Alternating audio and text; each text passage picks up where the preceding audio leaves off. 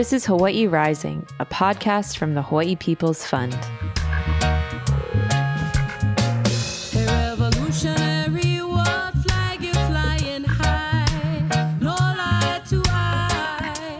I'm Suyuno Amos. I'm Kenji Cataldo. Our guest today is Trina Nam Mio from the Grassroots Community Development Group, or GCDG. GCDG has been a 501c3 since 2005 and is best known for its award-winning program Kea'au Youth Business Center, now Hawaiʻi Youth Business Center, which piloted an innovative hands-on skills-building curriculum in music and sound recording, digital arts, and culinary arts. The reach of GCDG's project, Mo'opo'ai Kūpuna Nawe ʻŌpio, is twofold. The Kūpuna component develops capacity in communities on Hawaiʻi Island to learn about the practice and application of ho'oku'u kaheva / ho'oponopono ike to health and social services in their communities. The ʻŌpio component supports media literacy classes in schools to increase social media proficiency while supporting social justice values in Hawaiʻi Island youth. Here's our interview with Trina from last September. So today we're speaking with Trina from the Grassroots Community Development Group. And Trina, could you just introduce yourself for us and tell us a little bit of background on how the Grassroots Community Development Group came to be? Sure. Aloha, everybody. My name is Trina Nam Mio, and I'm one of the founders and president of Grassroots Community Development Group. And I myself had to go back and look at our beginnings, and then I sort of said to myself, wow, we did have an auspicious beginning. So I'm going to just share some of that because it's been almost 20 years now, and when we first started, and I forgot a lot of why we started and the whole evolution of the organization. So interesting enough, you go back to 2001 and 9/11, and actually, so Grassroots, and we call it GCDG, was born out of a crisis and a direct response to community need. So what happened was a couple of professors and myself, who teach at Hawaii Community College under the Social Science Department, started an innovative program called Learning Communities, in which we team teach and around topics. And so since we're social scientists, we all of us who were involved, and Dr. Noelle Rodriguez actually was instrumental also, and in trying to get students directly involved in the community through community service and service learning types of things, which was kind of early at that time, 20 years ago. Now it's very common, but it was kind of the inception of that idea of bringing the students to the community and the community to the college. So in 2001, we had a very interesting learning committee titled Creating Communities for the New Millennium, because it was around the change of the millennium. And a couple weeks into the semester, 9/11 happened. And so instead of going with our previous plan of what we had planned around the millennium, we immediately problem solved with the students. What can we do now? Because everyone, the nation, and Hawaii included, was in crisis. And so they said, let's do a town meeting on the future of the Big Island, because everything was crashing. The economy was crashing. Some of the students knew people who died in New York. And so we created a town meeting, which brought together about 300 people, community leaders, students, faculty, to the college. and we had problem-solving groups around the major issues that we're facing in this crisis. So interesting enough, out of that was born the idea of having a meeting, one of the groups in KL, in Puna, around some of the problems we were having with meth at that time. It was at epidemic proportions. So from that town meeting, so we had the learning community in 2001, and then the students started to be involved in community meetings with Mayor Harry Kim, and they were having ICE summits at that time from 2002 to 2003.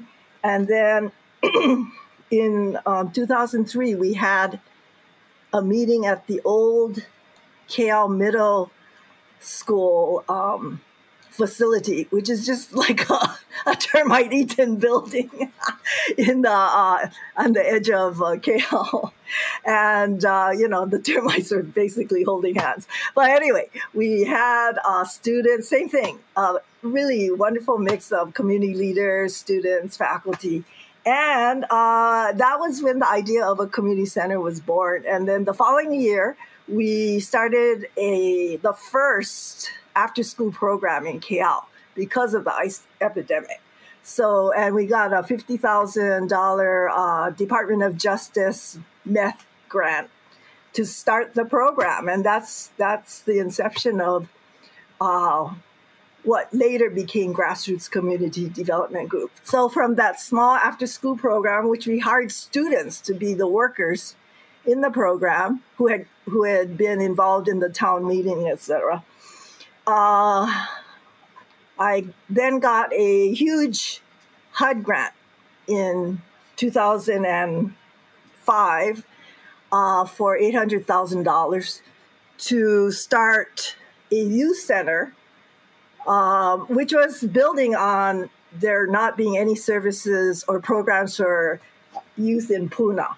And Puna had like the worst social statistics, suicide, mental health, everything was the worst in the state in Puna. So this was a direct response to these pressing issues to help our community and especially our youth to, from disintegration, basically, because families were falling apart because of ICE, etc.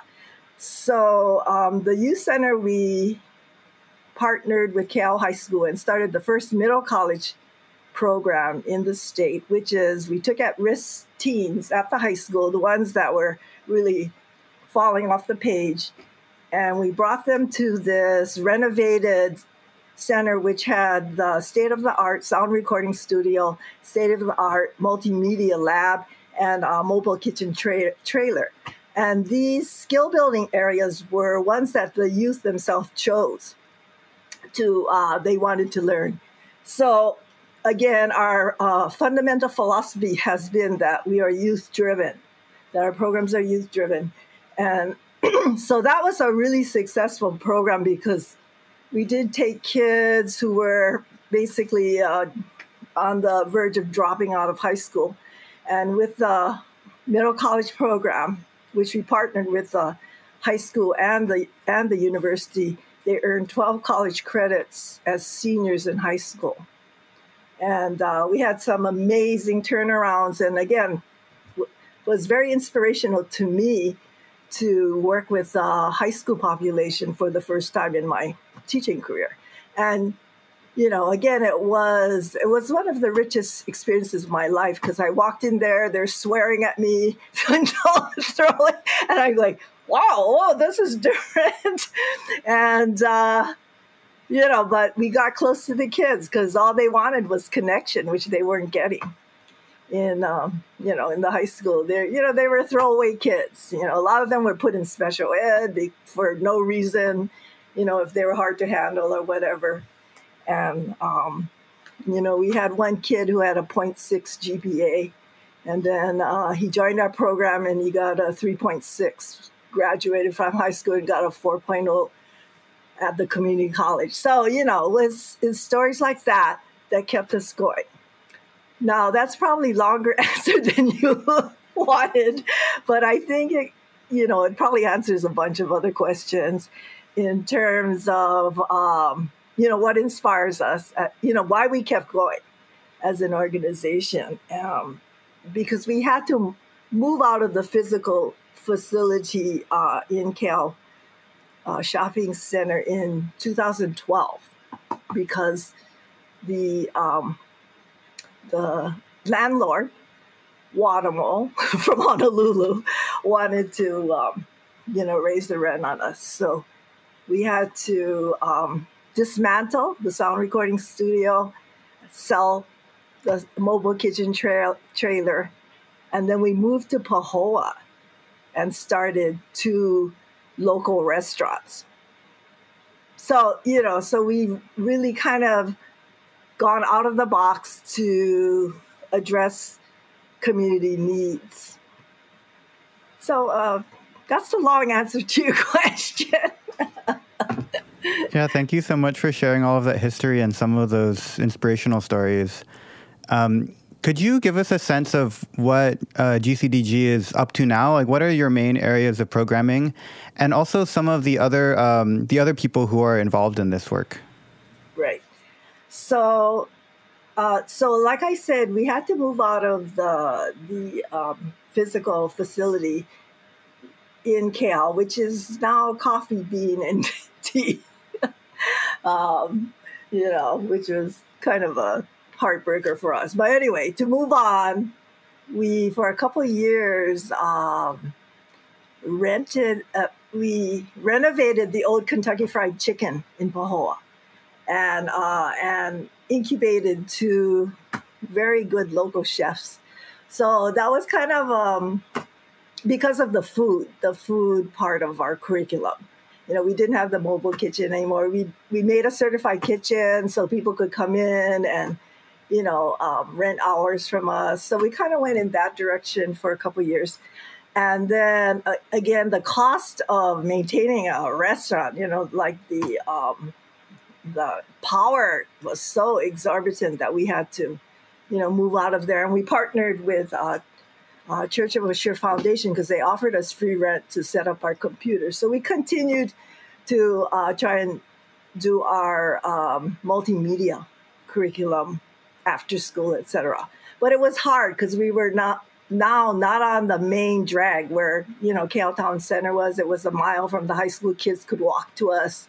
We were very accessible. So then it was at that point we contemplating shutting down because we said, okay, we really don't have a viable facility. So we moved to my house. and then, we're thinking about, okay, we should shut. But everyone kept calling us and saying, will you be our fiscal sponsor? Will you, we don't have our 501. And so we kind of went, we kind of shook our heads and said, well, I think the universe and Akua is telling us we still have a function, even though we don't have a facility.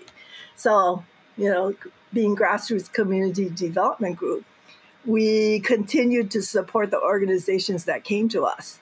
So one program we did continue in the schools was a media literacy program. So we would partner with DOE teachers and do a whole curriculum around social media and the dangers of social media and the things that they actually don't have in the regular school curriculum. I'm hearing that now they're thinking about doing it, so that's a good thing. So we've always been kind of ahead of the social curve and trying to fill in the needs that need to be filled. And then very recently, we've started 2 programs that have really been very inspirational to our organization in terms of filling the need for the youth. And one is the Ola'a Skate Park. So in 2018, we took an abandoned tennis court. It must have been abandoned for like 10 years in Curtistown Park. And this was largely through the vision of my son, who is a skater. And he said there's no facilities. Hilo, people had been trying for years to get a skate park in Hilo, and they just ran into all kind of barriers. They built one in Volcano, but he said, and he used to go to that one, but he said, I want something closer to home. So Kurtistown Park was 5 minutes from our house. And so he designed it with a group of his friends, skaters. And we got county funding starting in 2018. And so we built it out in the next 2 years. And now it's widely used. It's the only street style skate park on the island. So it's very accessible to any level of skater, from beginning to more advanced. And so we use it kind of as a mentoring tool. The more experienced skaters kind of mentor the kids, and to kind of increase the bonding to the community. So we're in phase 2 of that project now, which is kind of exciting because I've been working with people who are looking at art on the Big Island. And our goal is to make it an aesthetic park besides being a skate facility. So families can go there, and there might be sculptures there and like granite benches, so that it's visually inviting for families to use it. So that's our vision, to kind of be the model for that. And we really did it on a really shoestring budget. So we also want to show other communities that you don't have to have a lot of funding. So we did it for $25K, which is small for a skate park. And then we're seeking funding for the second phase, in which we took down a 12-foot fence in the back, and there's a hill there. And we're going to landscape it, put plants, have seating for families. So again, incorporating more of this community bonding for families. And it's been gratifying because before we did the skate park, it was turning into a drug hangout, and that's why our community was concerned. So that, there are a lot of people just... doing drugs, using it as a drug selling place. So now that element has kind of moved on because they see a lot of healthy activity, which they don't like. They don't like to be visible. And so that's worked well in terms of, again, our philosophy of improving the community for families. And then the second program I want to mention, which we started just 2 years ago, is it's Ho'oponopono. And we have one, interesting enough, one of the returning student to HCC who helped us start Ola Community Center 20 years ago is now one of the most acknowledged kumus in Ho'oponopono in the state. And that's because she was trained by Auntie Ulu Garman, who is the older sister of the Kanakaʻoli sisters, the Hula sisters. And she did pass away several years ago, but she had tapped La Hela Cruz, who, again, was with our organization from the time she was a returning student to HCC, got her BA, got her master's in social work, and now works at Bay Clinic. But she, again, has become one of the most sought after Ho'oponopono practitioners. So in this program, we run free community classes for, first we started for community people, and a lot of human service workers, social workers, and other kinds of people involved with the community take that class, and they integrate it into using a Hawaiian perspective to healing. So that's kind of been another development that is new for us, and because it involves older people rather than the younger people, but the whole cycle is what we're emphasizing, so that they pass it on to their family members, and that the Hawaiian protocols and practices start to be revived, and that's what's happening, and utilized for everybody, not only Hawaiians. And so in that is also working with organizations who do sustainability and feeding projects. So the other thing that, like I said, has really increased is organizations who are in like food to table education and reviving fish ponds, etc., have asked us to umbrella them. So the other project that you probably interviewed, Loki, I'm not sure if you interviewed her, but she's one of the local IA projects that we're umbrelling. And then a big one we're umbrelling is called Aina University. And they're getting a lot of funding from Kamehameha Schools Outreach. And they do programs for school-age program, bringing them to their land and showing them how to cultivate food. And mostly Hawaiian staples like uala and taro. It's things that make up the traditional Hawaiian diet. So, and then the other one we umbrellaed just recently, in fact, yesterday, very recent, was the 8th annual All Nations Powwow. So they needed a fiscal sponsor, and so they just successfully completed 2 days of their powwow, bringing Native Americans from Canada, all over Canada, U.S., to collaborate with their cultural practices and dances. So that's kind of where we're at now. It's great that it feels like you're very proactive in like creating public programming for your community and just things to be engaged in all of the time, which is really cool. I wonder, you mentioned a little bit about like specific stories of students in that original program who, were successful. But I am curious if you have a sense of like the wider shifts in the community that you've seen over the time that you've been doing this work? Well, again, because of COVID, there have been a lot of challenges. And I think that's one reason why we really advocated for the skate park, because there were very few healthy physical activities for youth and families.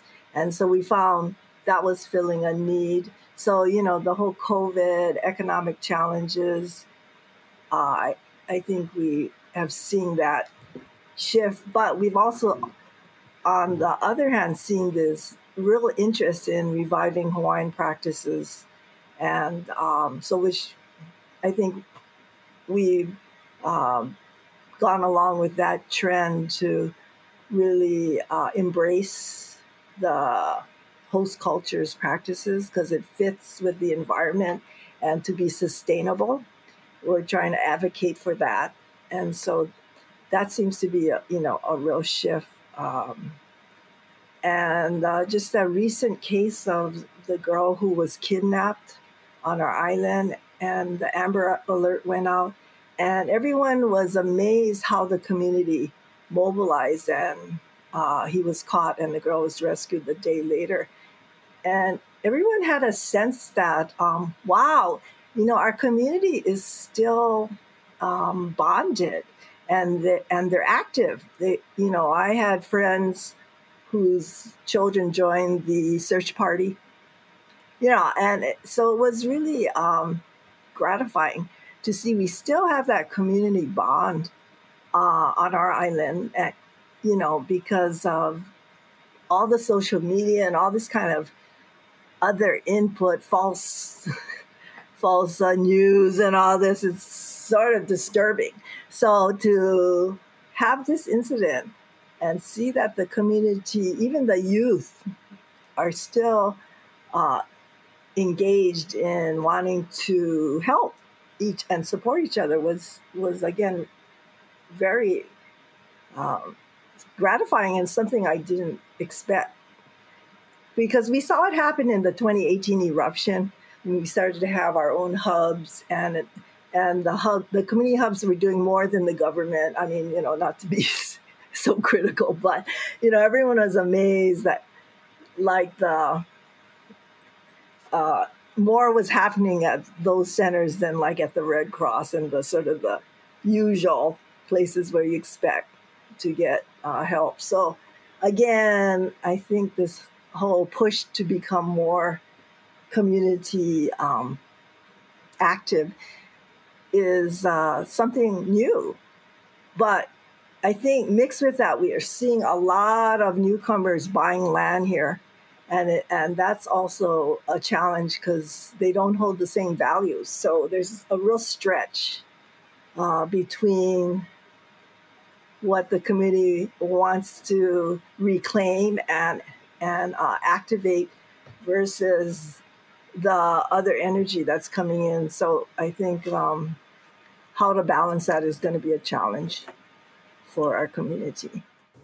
Yeah, thank you for lifting up those examples. I think really highlight just the importance of a community that is self-organized, that has those bonds and is able to rally in those moments of need. I'm really struck by, in all of everything you've shared so far, how responsive you are to community trends, to these needs. And it seems like kind of operating at multiple levels of your direct programming, but then also supporting other people's groups that are looking for a little additional support, whether that's as a fiscal sponsor or in other ways, and this sort of kind of acting as a hub for all of these different community self-organizing. And I'm wondering if you could share, unifying all of these things, what is GCDG's vision in all of these different ways of responding to community needs and in kind of uplifting your community? If you could kind of sum it all up for us of what GCDG's vision is. As I was going over some of the historical material we had about when we first started, I came across this brochure that was made at the very beginning when we started Olao Community Center. It's just this little really modest little brochure. And the mission at that time, in 2003, which we had created with our initial board members, which a lot of them were faculty at Hawaii CC, because we had done that collaborative learning community, but is to strengthen our communities through the cooperative development of programs and services for all of Puna. And then I realized we have not changed that mission. We're still doing it. And the collaboration was important then, and it still is. And so that idea of raising everyone up so that we can help each other is a big part of our vision. But, to honestly speak about it, we really have not done any strategic planning or when I think about it, we've always just kind of up to this point, I don't know if it's going to change, just rallied when we saw a need. So I don't know, that seems to have served us up until this point. So we're not big on, talking a lot. So having these fancy strategic planning, because I've been to a lot of those having worked at the community college, and not much comes of them. And so I think you could say we're action oriented. We want to do and create rather than talk about it. So when we see something happening, respond. I think that's more of a local style. Does Grassroots Community Development Group have any big dreams for the future or a vision for the future of your community? I don't think that, I would put it in the category of big dreams, but just having a healthy community where people continue to care about each other, and also cultivate sustainable practices, because again, the pressure of surviving are getting more and more challenging. So food co-ops and people are more sharing food. And I like there's a micro grant program that the ag department just put out. And I thought that's excellent. They're giving individual families, $5,000 grants to grow their own food and then distribute it to their communities. Programs like that are, I think, there are more of that. That can really help. And, so I was impressed that they were supporting the individual families to do this kind of sharing, whereas a lot of times you're kind of forced to be in a larger arena than you really want to be. We need the food banks and things like that, but it's just like individual families and people picking up more sustainable practices and then multiplying by their contact with others, I think is kind of our vision. It's kind of a simple vision, but I think it's necessary for the community, to thrive. And so, for example, our it's Ho'oku'u Kaheva / Ho'oponopono. We've kind of taken up Auntie Ulu's philosophy that you have to start with the individual first before you move to families. And so that's the difference between our program and, say, maybe others. But they, through your Hawaii People's Fund grant, are taking that program to Ka'u in person. So we're really thrilled about that. And then we want to go to Kohala, so the more out of the way communities, we want to reach them. And they're really excited, to have that kind of opportunity. Because again, everything tends to be either Kona or Hilo based. Yeah. So just spreading it out further to our more outlying areas is a vision of ours. Can you share more what that program will look like? Oh, so we just have a trainer, which is Lahela Cruz, and then she goes and either monthly or bi-monthly has a class. It's just a class in which she teaches, again, the principles. And a lot is based on not only Auntie Ulu's approach, because she was very, she didn't write a lot. So it's all oral. It's all orally transmitted. But the Padlinawans, who are on Oahu and very well known for Ho'oponopono, they've written Nana Ike Kumu 3. So we refer to that text also. And it's just sharing those protocols and principles, but then integrating it into your life and practice. And the most important thing is practicing it in your family. So it's a lot of values, Hawaiian.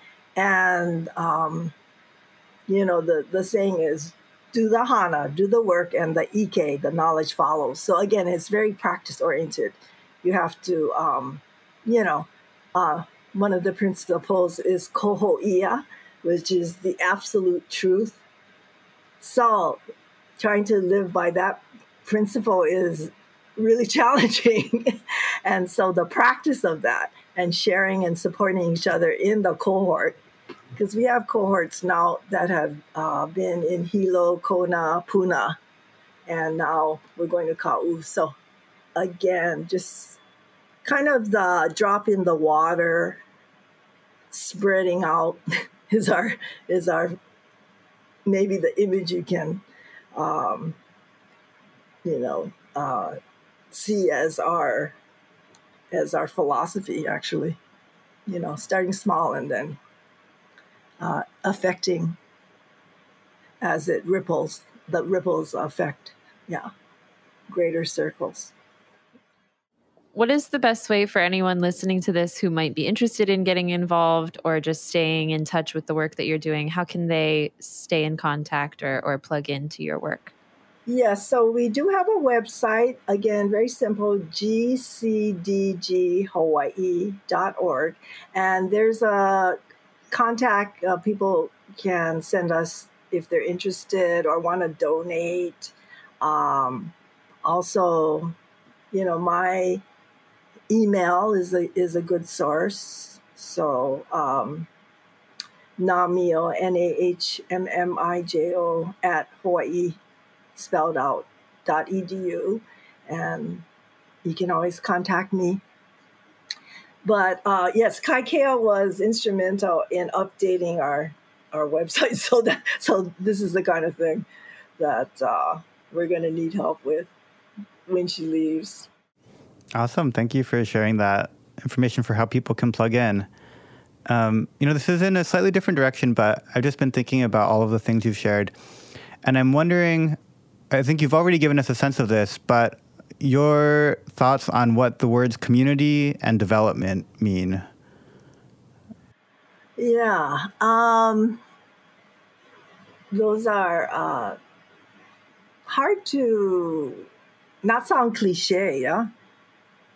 I think, a little ironic fact is that our GCDG actually never had an organizational logo for all this time. We had programs like our Youth Business Center had a program that was designed by a kid. Oʻahu Community Center had their own, logo. And so this year we're like struggling to find an appropriate logo for GCDG because like I said, we never had an overall one. And this morning, when we were at Oʻahu Community Center, we had the symbol of a kupu fern that breaks out of the lava. It's the first thing that grows out of the lava. So it's a fragile greenery that has the strength and persistence to break through hard rock. So that's kind of been our metaphor of community development, that, they belong together, the pohaku and the lau, the green. And the rock is so tough, and the leaf is so fragile.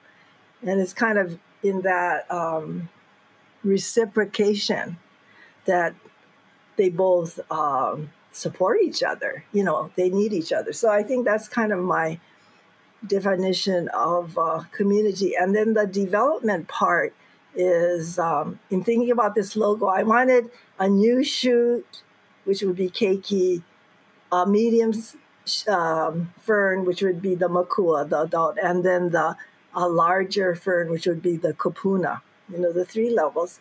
And so for me, that's what development is. It's this cyclical process of the older feeding the younger and the younger feeding the older. And it's like the water cycle, that to thrive, you need all, and that you honor all.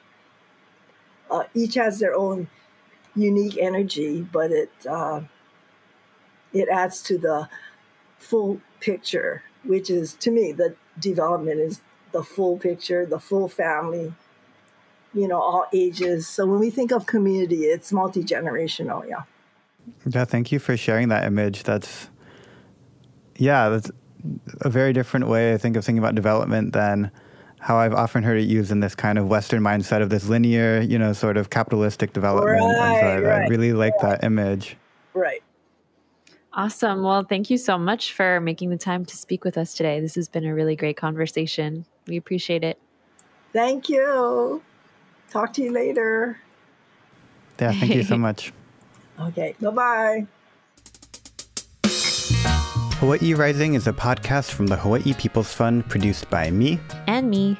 With additional support from Mickey. Our theme music is Revolutionary from the band Ukla the Mock, written and sung by Mickey Hui Hui.